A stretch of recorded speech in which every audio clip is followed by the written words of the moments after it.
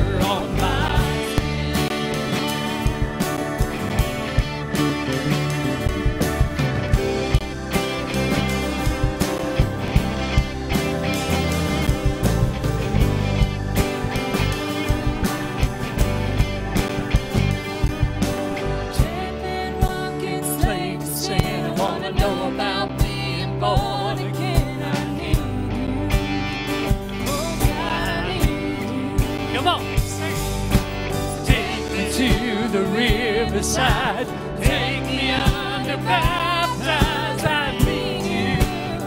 Oh God, yes we do. Come on. Your forgiveness is like sweet, sweet honey on my lips. Like the sound of symphony to my ears. It's like holy water on my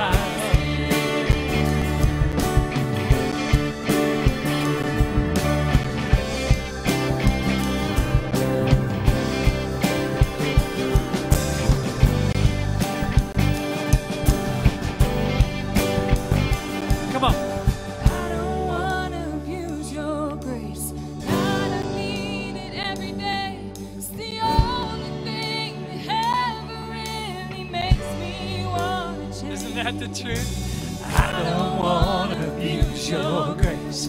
God, I need it every day. It's the only thing that ever really makes me. Come on, sing it, it's there. I don't want to abuse your grace. God, I need it every day. It's the only thing that ever really makes me want to change. I don't want to abuse your grace. Every day, it's the only thing that ever really makes me want to change. Come on, your forgiveness. Come on, it's like sweet, sweet honey.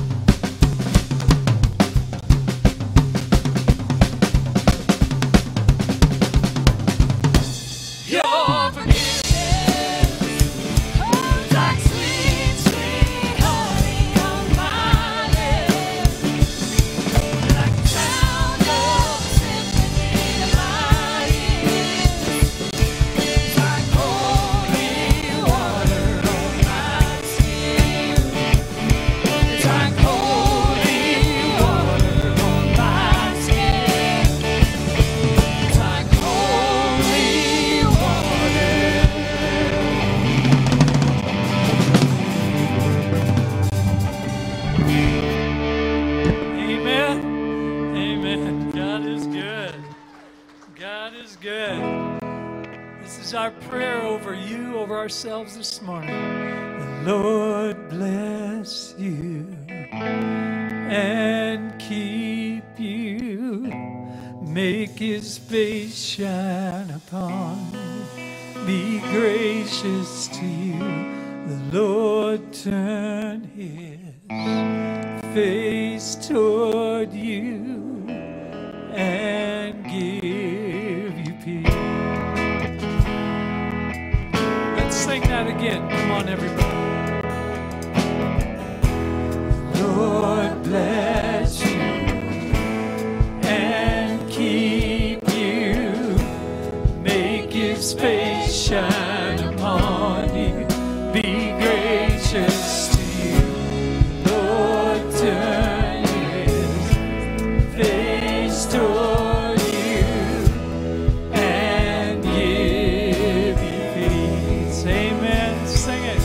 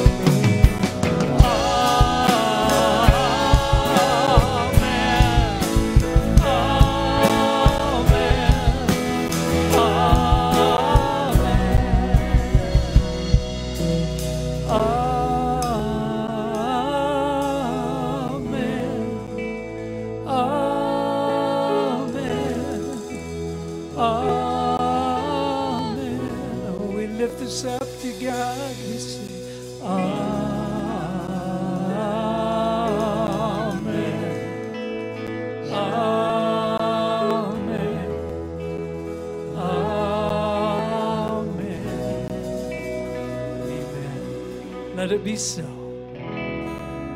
God bless you. Benjo.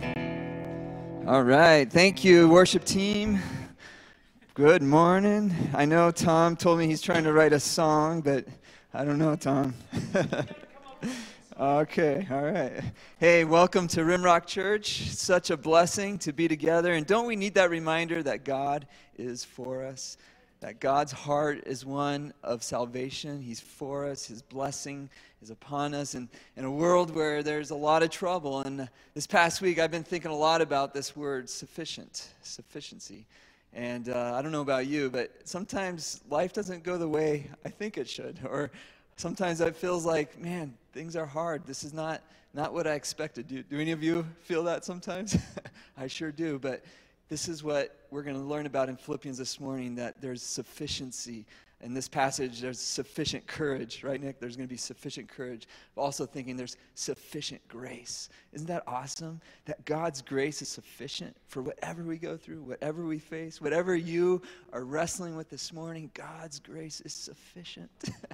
Isn't that good news? Let's hold on to that. Let's receive that.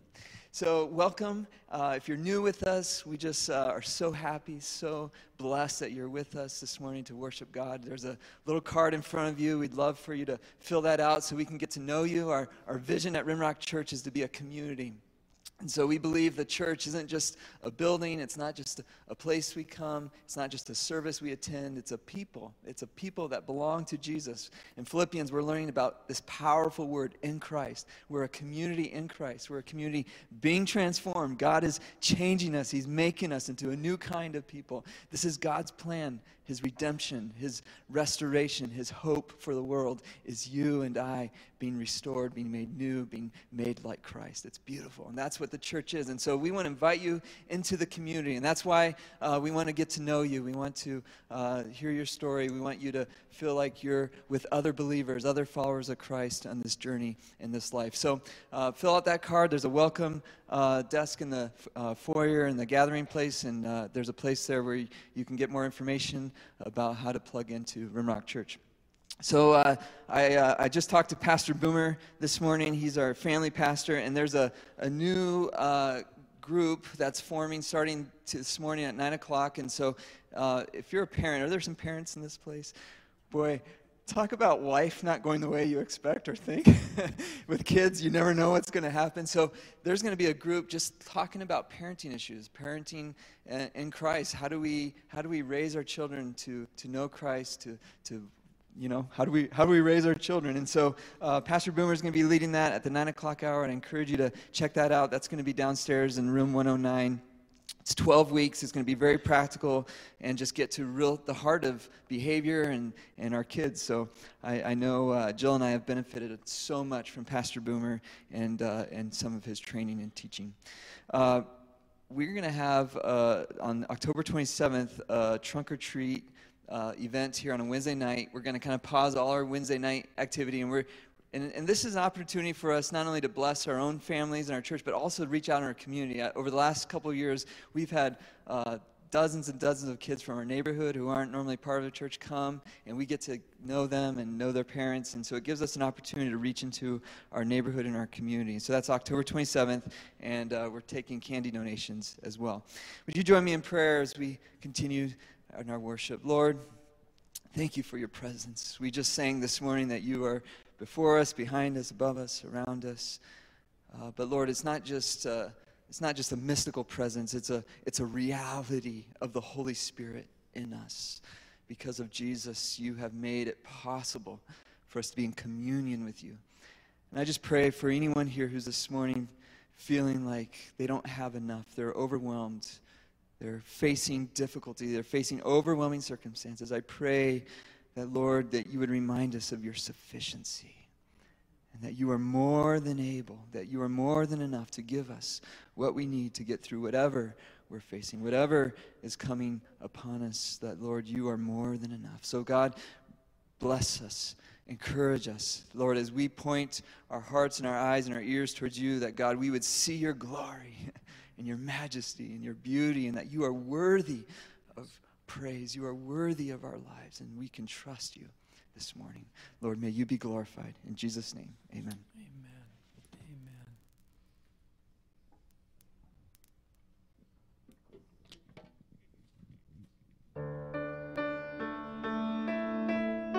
Amen. We learned this song over the last couple of weeks. It's become our theme for our Philippians series. And it's beautiful.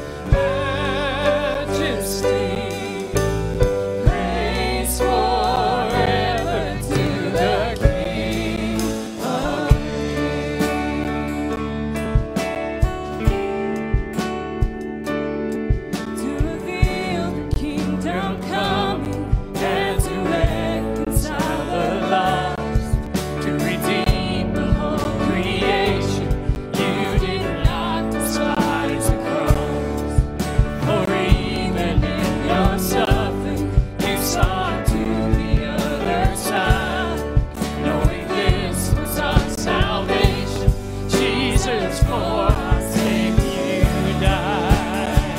Amen. Let's sing it to him. Come on.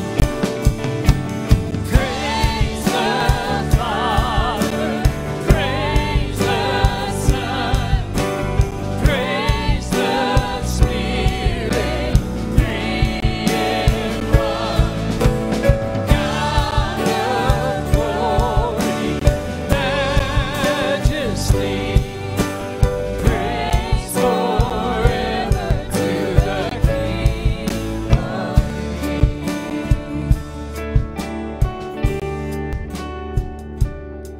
In the morning that you rose, all of heaven held its breath, till the stone was moved for good, for the Lamb and for your death.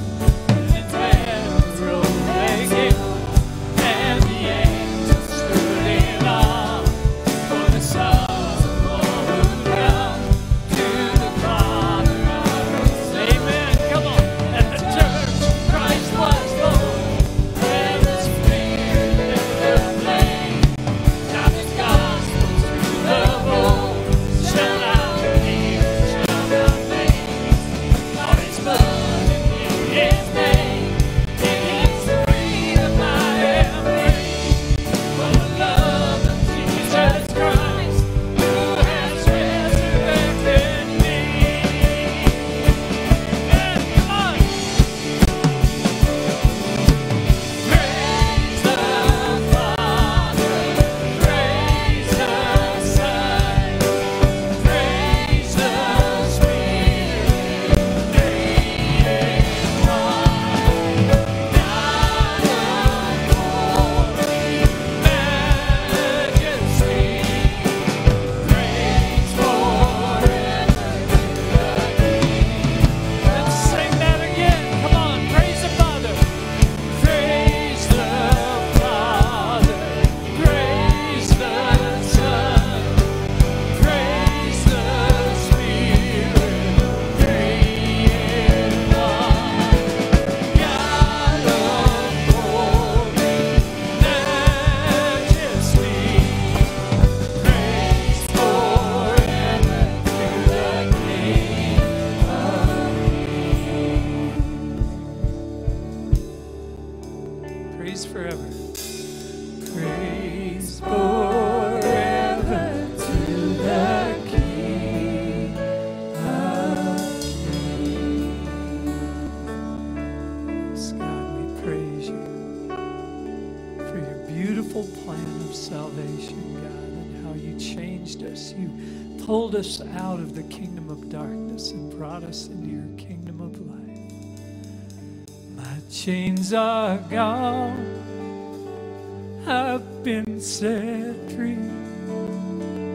My God, my Savior has ransomed me.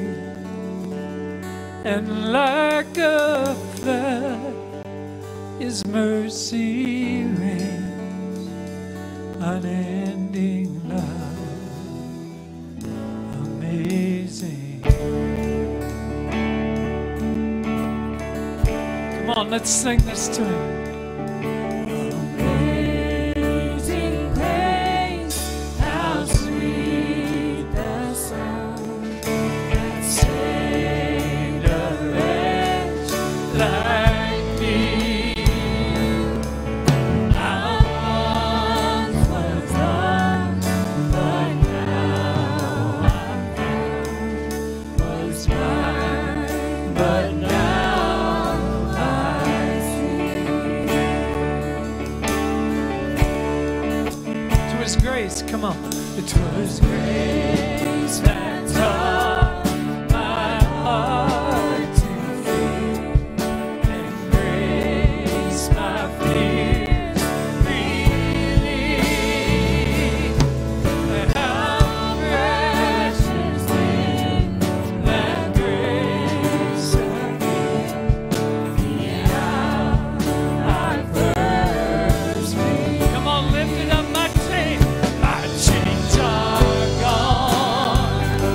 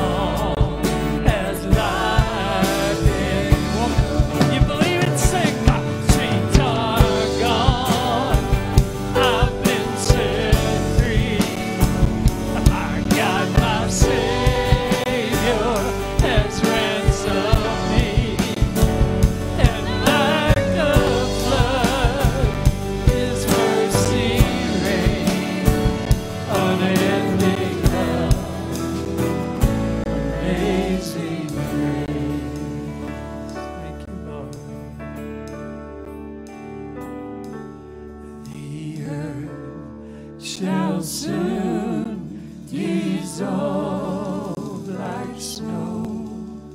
The sun forbear to shine, but God who called me here below will be forever mine. Will be forever. Will be forever mine. You are forever. You are forever mine. My chains are gone. I've been set free. My God, my Savior has ransomed me. And like a flood, His mercy reigns unending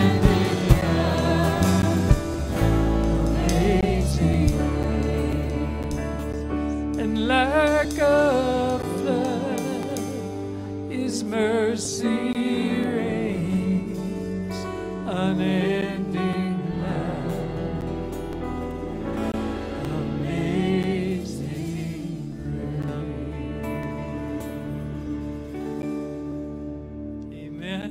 Amen. Let's give the Lord a hand. God, you are so good. Thank you for tearing up our chains, God. And just continue to do that in our lives. Free us. And as Nick comes, God, we know that you have something to say to each one of us today, God. That you've been whispering into his ears something you want to tell us. And so, God, we pray against all the distractions in our mind that would keep us from focusing on what you're wanting to say right now, God. Thank you. Amen. Amen. Good morning, Darcy. Praise and worship team, thank you once again. Sometimes I give the praise leader more to go by than other weeks, and God always seems to work out the set. So I hardly gave Tom anything this week, and the selection and the Spirit moved, so it was perfect, and God keeps doing what he does and shows up and glorifies himself and encourages his body. So thank you all for partnering, praise team, and thank you all for joining us. We're walking through the book of Philippians, and we'll set a little bit of context. Ben did a few weeks ago, Bill did yesterday, or last week, so we'll try to go through this again. Essentially, Paul is writing from prison. You can cross-reference this in Acts 16. It talks about why he's in prison. He's proclaiming the way of Jesus Christ, and he's creating some activity. And one such activity, this fortune-telling lady is following him around, proclaiming that this man is proclaiming salvation through Jesus. So she's proclaiming truth, but because it's an interesting source, and you get this in like demonic activity as well, Paul hushes her and doesn't want her to, even though proclaiming truth, in a sense it could be very confusing coming from a source that doesn't reflect truth. So he quiets her, and her owners, who get very rich off her fortune-telling, obviously are upset. He just reached into their wallets, if you will. And so that's why Paul is in prison for proclaiming truth and causing a stir and essentially taking these guys as a source of income. And so as he's in prison, he is writing a letter to the Philippian church, which he helped plant beforehand. And you recognize that the Philippians have a great history with Paul. They are ministry partners. They have financially supported him. But more than that, they're great friends. They have been an encouragement in prayer and an encouragement in sending people to him. And so there's this very good, strong connection that Paul has with the Philippian church. And you can feel that throughout the entire book. And as he is proclaiming thanksgiving to them, you realize these are probably pretty healthy people. This is, from what we have from Scripture, this is a healthy group of people, a godly group of people, and Paul is encouraging them to continue to grow in the Lord, encouraging them to continuing to be what they're about and go higher and deeper in their relationship. And quick, neat story. I was reading this a little while back, and I was in Philippians 1 and reading over it and trying to think through what Paul may have been going through. And I was sitting in my chair in the morning reading this book that's, nearly 2,000 years old. And at the same time, I had my list of ministry partners and donors and friends that support me in my ministry. And so I had walked through that, and I was praying over these people, and I was thanking God for them. And it just dawned on me and struck me and hit me that the same thing that Paul is doing, I got to experience. The same thankful heart, the same friendships, the same moving forward in the kingdom that he was doing and writing a letter that we get access to. I was doing the very same thing, thousands of years later. So I shot a quick text to my friend, and it was such an encouragement to me. And my encouragement to you is God has always been moving. And he was moving in the heart of a man named Paul and his friends in Philippi. And he's moving in my heart, and he's moving in your heart, and your friends across this city, within this church, across the globe. And so the same God is proclaiming the same message of salvation through Jesus Christ, and he deeply desires to use you. And he deeply desires to use me, to not only minister to us, but to minister through us. And so there's this sweet picture of this story being our story, but ultimately about the person of Jesus Christ. So I'm going to ask you to do something a little different. Instead of me praying for our service, whether you're in your chairs or whether you're at home, would you pray for me, that the Spirit of God would move. Pray for yourself. Pray for the brothers and sisters next to you. Pray for those who maybe don't know Jesus. But in a sense, just quickly, pray for our time together if you would. So God, please hear our prayers.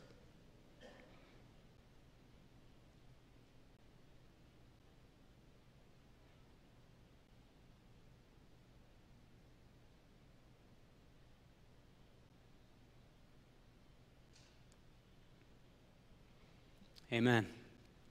If you weren't done, you can keep praying.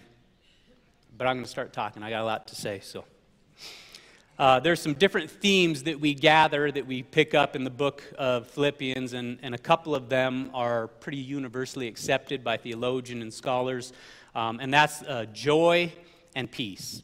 So you continually hear these words, and they're impressed upon each page is this idea of joy and peace that, if you think about it, is not only pretty universally agreed upon, but it's universally desired, is it not? Like, who does not want joy and who does not want peace? And I really believe to find joy and to find peace, to have those things that are lasting, those things that are secure, I think they come, two words just keep coming to me over and over and over in search of this, because I think we're all searching for it. Jesus and grace. Jesus and grace. I don't think we should separate those two words very far ever. I think we experience grace when we come to know Jesus. And I dare talk about one when I don't talk about the other.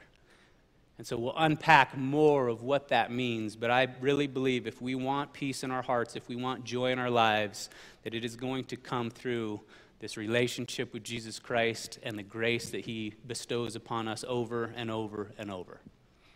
Now, the interesting thing, when I read through Philippians and we get this idea of joy, it's mentioned often, but I think more than anything, this happiness is caught more than taught. It's not like Paul commands a whole lot to be happy and then tells us how. He just is happy. And through his situation, when people look upon his life and recognize, in Acts it talks about him being imprisoned, chained with his feet, gives a picture of what prison was like for him in this situation. Gives stories of him singing hymns and continuing to praise as he's within prison. And he goes on, which we'll get to when we start reading through Philippians, about the impact that is having. And you can't help but to catch some of that hope, some of that passion, some of that peace that goes beyond circumstance and understanding. And I'm sure in your life you have these different experiences or these different pictures of people or moments that whatever they have, you want. You want some of that confidence. You want some of that joy. You want some of that resolve. You want that smile in a good way. And understanding and recognizing when you come upon a person that has something that is almost indescribable, I really believe that's Jesus Christ. And I believe that's what's taking place specifically in this book as people watch Paul live his life. Listen to, from our book, if you guys have one of these Follow Me books, I recommend you pick one up. It gives kind of some summary with questions. It says, "This life in Jesus produces a life that is unmistakably marked by joy and peace, enriched relationship with God's people, perseverance in trial and suffering, and a living hope in the resurrection of Jesus and his kingdom to renew all things." An unmistakable mark of joy and peace in relationship with God and his people, perseverance through trial and suffering, a living hope in the resurrection of Jesus and his kingdom plan to renew all things. The other thing I pick up in Paul that we catch all throughout a lot of his life is he has this can't-lose attitude. And he continues this here, as he says the infamous, "To live is Christ and to die is gain." Towards the end of his life, when he's marching to Jerusalem and his friends are saying, Paul, don't go, they're going to kill you. And he says, "Oh, you're breaking my heart. I'm not only ready to be bound, but I'm ready to die." Here's a man who believes he can't lose. To go on living, he's going to express Christ to all people. He is, as Ben put it a few weeks ago, the gravitational pull of his life is Jesus. To Paul, Jesus is everything. And so whether he lives, he continues to express his sole purpose for existence, to receive love from God and to spread that to other people. And if he dies, he understands. If he's in prison, he understands. Even in my suffering, when people see the hope that is in me, that is totally by the grace of God, he's going to glorify God. So not just in my suffering, but even in my death, as I die with a smirk on my face and a song in my heart, that's going to do something to people. So Paul is in this place that certainly he suffers, and he feels the pain of that. But he's in this place because of Christ and because of his grace, because he knows he is anchored and kept by God, that in some ways he has this can't-lose attitude. And we'll see and unpack a little bit more that the only way you can get to this point, I believe, and I believe Paul got to this point, is again this eternal perspective that takes place before he existed, that takes place during his life in this body, and it takes place beyond the grave. When that's your reality, there's spaces that you go with contentment and peace and joy that the enemy cannot touch.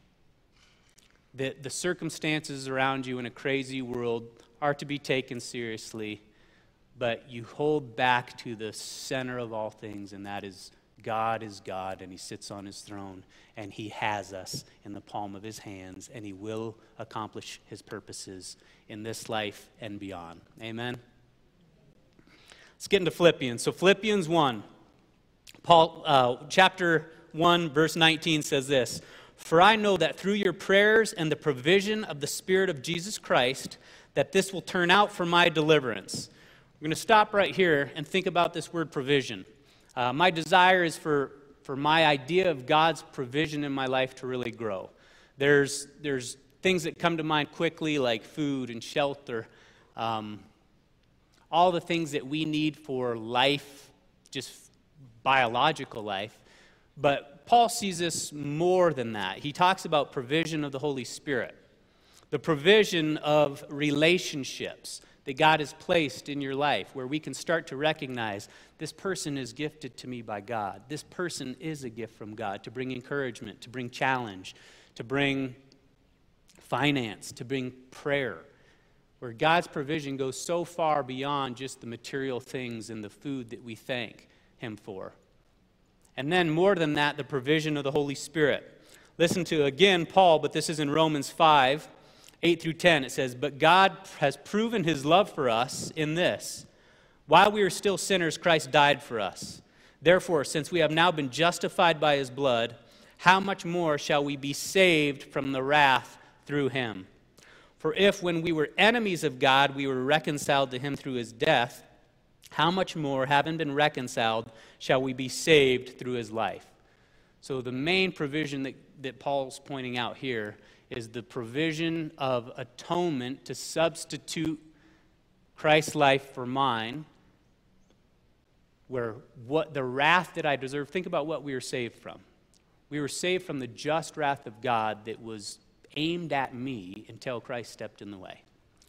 So the provision of the Son of God and the sacrifice of God, but it goes beyond that when it says we've been justified by his blood, how much more will we be saved or made whole by his life? So this goes back to Philippians, where it's the provision of the Spirit of Jesus Christ. If you've been in this church long, you understand we talk about the cleansing of forgiveness is a glorious and beautiful thing. But the indwelling of the Holy Spirit is that which allows me to have purpose and meaning today and beyond. So as you think about God's provision, as you praise him for his provision, again, begin to get in the habit, if not already, of his provision for not only his death, but his resurrection and the gift of the Holy Spirit. It goes on to say that this will turn out for my deliverance. Verse 20, it says, as it is my eager expectation and hope that I will not be put to shame in anything, but that with full courage, now as always, Christ will be exalted in my body, whether by life or by death. So this is interesting because Paul's in prison and he's talking about deliverance. We'll go on further, but I really think he expects to be delivered from prison. I think he has this expectation that God will deliver him from his current situation. But that's not where he puts his ultimate hope, is it? How do we know that? He goes on to say, God's going to be exalted whether by my life or my death. For to me, to live is Christ and to die is gain. If I am to live in the flesh, that means fruitful labor for me. Yet which shall I choose, or which would I prefer? I'm hard-pressed between the two. My desire is to depart and be with Christ. In other words, to die. For that is far better. Verse 24, but to remain in the flesh, and this use of the word flesh just means body, physical, is more necessary on your account. Convinced of this, I know that I will remain and continue with you all. So again, he gives us this picture. He's pretty sure God's going to deliver him from prison. To continue with you all, for your progress and joy in the faith, so that in me you may have ample cause to glory in Christ Jesus, because of my coming to you again. So if we go back up and recognize Paul's definition of deliverance is pretty interesting, isn't it? His definition of deliverance goes from, and my encouragement to you is when you are in a situation that you desire delivered from, whether it be an emotional issue, whether it be tough relationships, whether it be physical ailments, we all long for deliverance from certain things, and we forever will continue to long from deliverance while we're on this planet. And I think it's good and right for us to continue to pray for deliverance out of those things and go on each other's behalf to pray for deliverance out of circumstances. And many of you maybe have been granted with some deep faith that God, you have confidence in that God will bring you out of that. But what I see in Paul and what I've experienced in my life is as much as we pray towards those things, as much as we maybe believe towards those things, we have something more sure. We have the eternal promises of God that says, I will in fact deliver you. What God doesn't heal now, he will heal then. We just prayed about it. And so I see this heart posture in Paul. I've tasted it myself. I've seen it in many of you, that put your faith in Jesus and what he can do now, but put your ultimate faith in Jesus and what he will do then. Unpacking verse 21, it says, for to me to live is Christ and to die is gain, Paul says. In Galatians 2:20, Paul echoes the same words, to live is Christ. He says this, I have been crucified with Christ, and it is no longer I who live, but Christ who lives through me. And the life which I now live in this body, I live by faith in the Son of God, who loved me and gave himself up for me.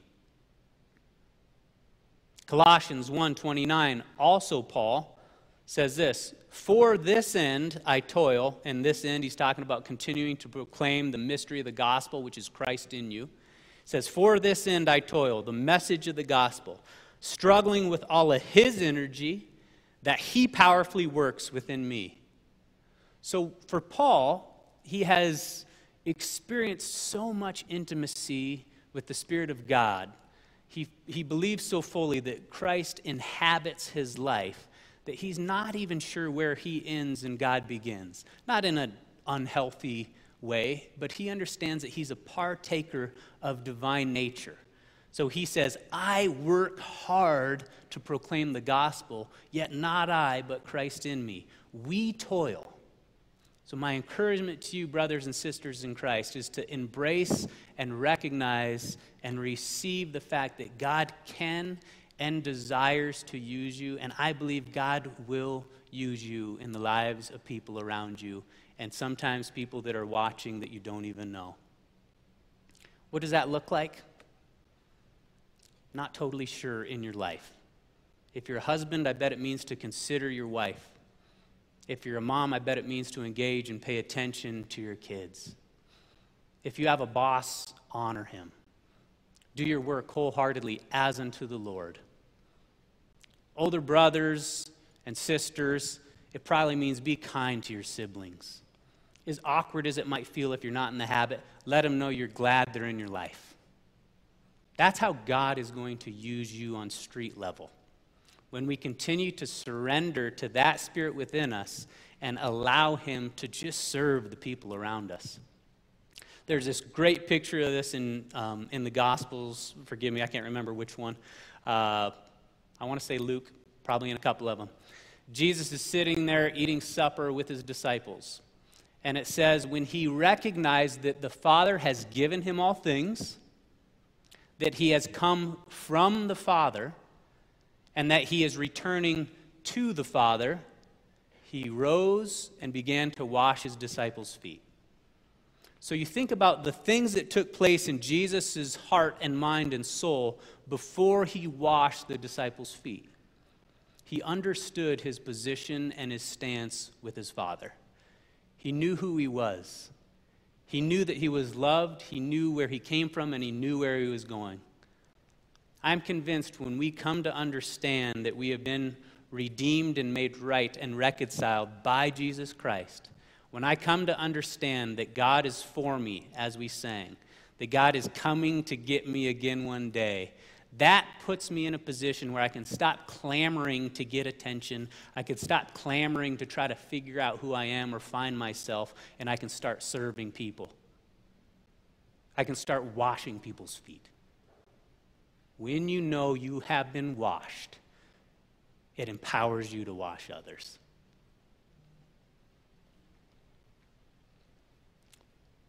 Second Corinthians 5:14 and 15 says this, "For the love of Christ controls us, because if we have concluded this, that one has died for all, therefore all have died, and he died for all, that those who live should no longer live for themselves, but for him who died for them and was raised again."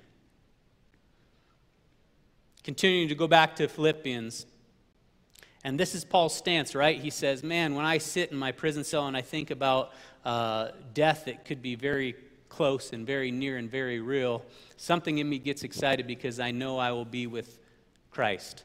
However, I know he still wants to use me in your life. I know he still has purpose. So I'm not even sure which I'd choose if God allowed me to choose it, but I'm pretty convinced he's going to free me from this prison cell, which we know he does, right?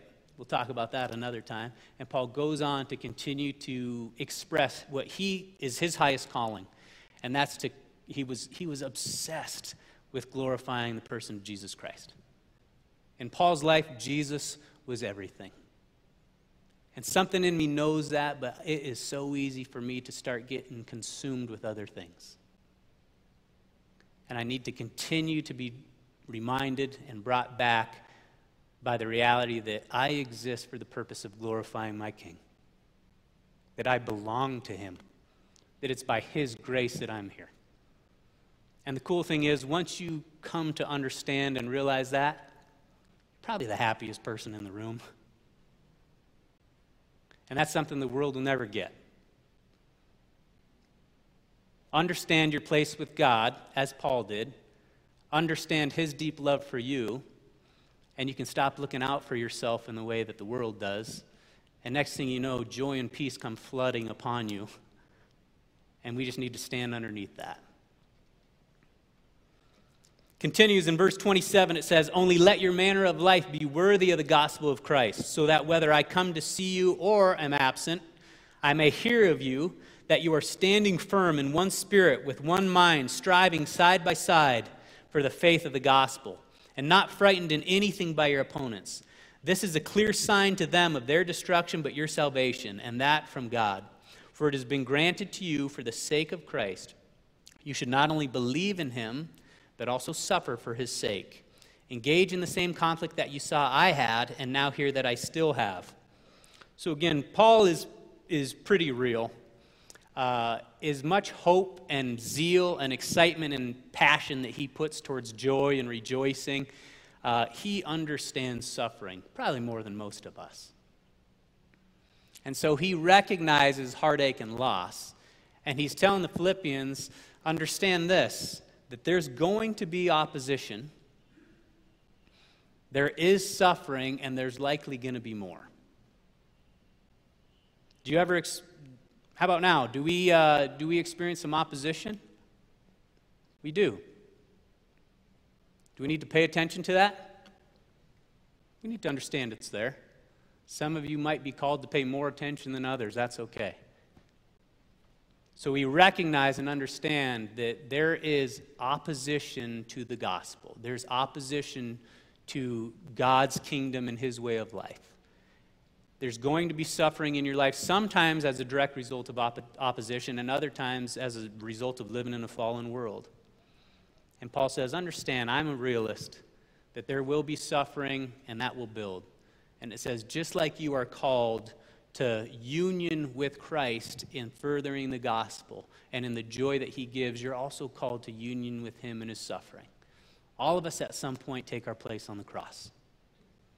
But even in that, Paul continues with a hope that is beyond, does he not? And so he says, fret not. God's doing a thing, and he's continuing to do a new thing in our country and in our lives.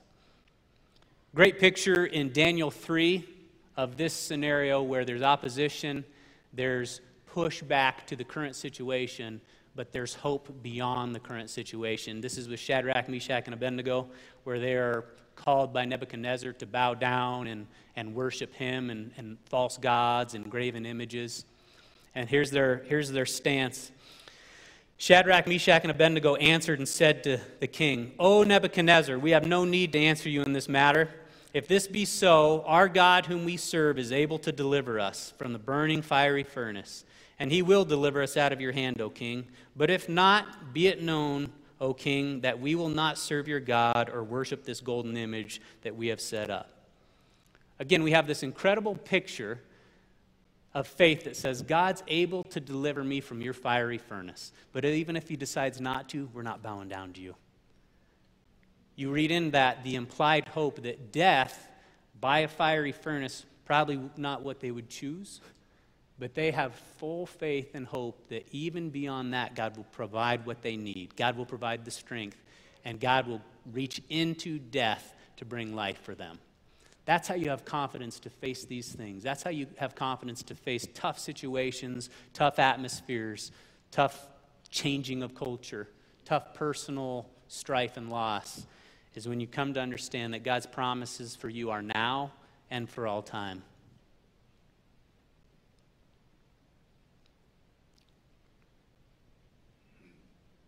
Lastly, he says this as he's talking through opposition. Reminds me of verses in Matthew 10. It says, "And do not fear those who can kill the body, but cannot kill the soul. Rather, fear him who can destroy both soul and body in hell." He's reminding us, Matthew's reminding us, and it seems real similar to Paul's language here towards the end of this piece of Scripture, when he's saying it's a clear sign to them of their destruction, but to you salvation, and that salvation is from God. He's reminding us that God is still God, that God is in control, that God reigns now and he always will. But that God who is that vast and that big and that grand has done something personal to Paul.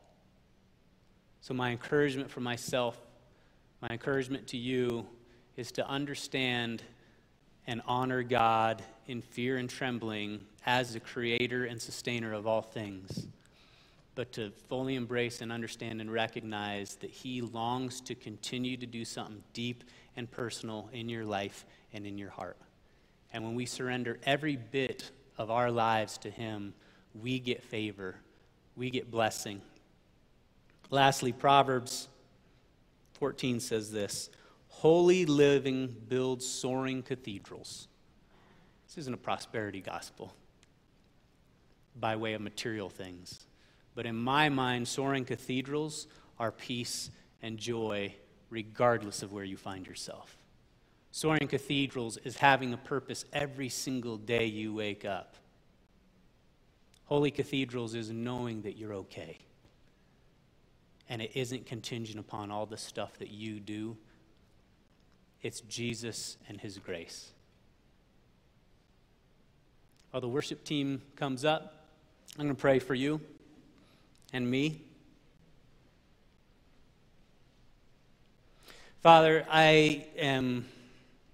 it's an encouraging thought to know that as we read the history of a group of people in a city called Philippi, and we read the history of a man named Paul that you redeemed and radically changed his life, that you used, that we're continuing to read basically his mail to his friends, and being encouraged by coming to understand God more fully, that all of that is still going on in a totally different setting, but the same God and the same message. That we are in desperate need for deliverance from our sin and selfishness. That we are in desperate need to be delivered from the rat race of trying to perform and clamor for other people's approval. That we need delivered from the just wrath of God upon our sin. And that Jesus has done all necessary to save us from that. And not only that, but to infuse us and provide for us union with him. And let us, like Paul, just embrace that. And may the line where we stop and you start to be hard to distinguish, because we are so surrendered to you. And may our ultimate focus and calling be to glorify you and to experience your love. Amen. Amen. Thanks, Nick. Many years back, I went through a physical breakdown, and I had extreme vertigo, and this went on for months, and I didn't know, if I was ever gonna, be able to live a normal day where I didn't have to go lay down, and God met me in such an incredible way there, and I realized it was okay either way, and I was driving down Canyon Lake Drive, and I started singing, someday I'll rise up and be with you. Someday I'll rise up and be with you. Through your grace and by faith, Lord, I know it's true. Someday I'll rise up with you. Let's sing that together. Come on. Someday I'll rise up and be with you. Someday I'll rise up and be with you. Through your grace and by faith, Lord, I know it's true. Someday I'll rise up with you, and I'm gonna see your face. Someday I'll rise up and see your face. Someday I'll rise up and see your face.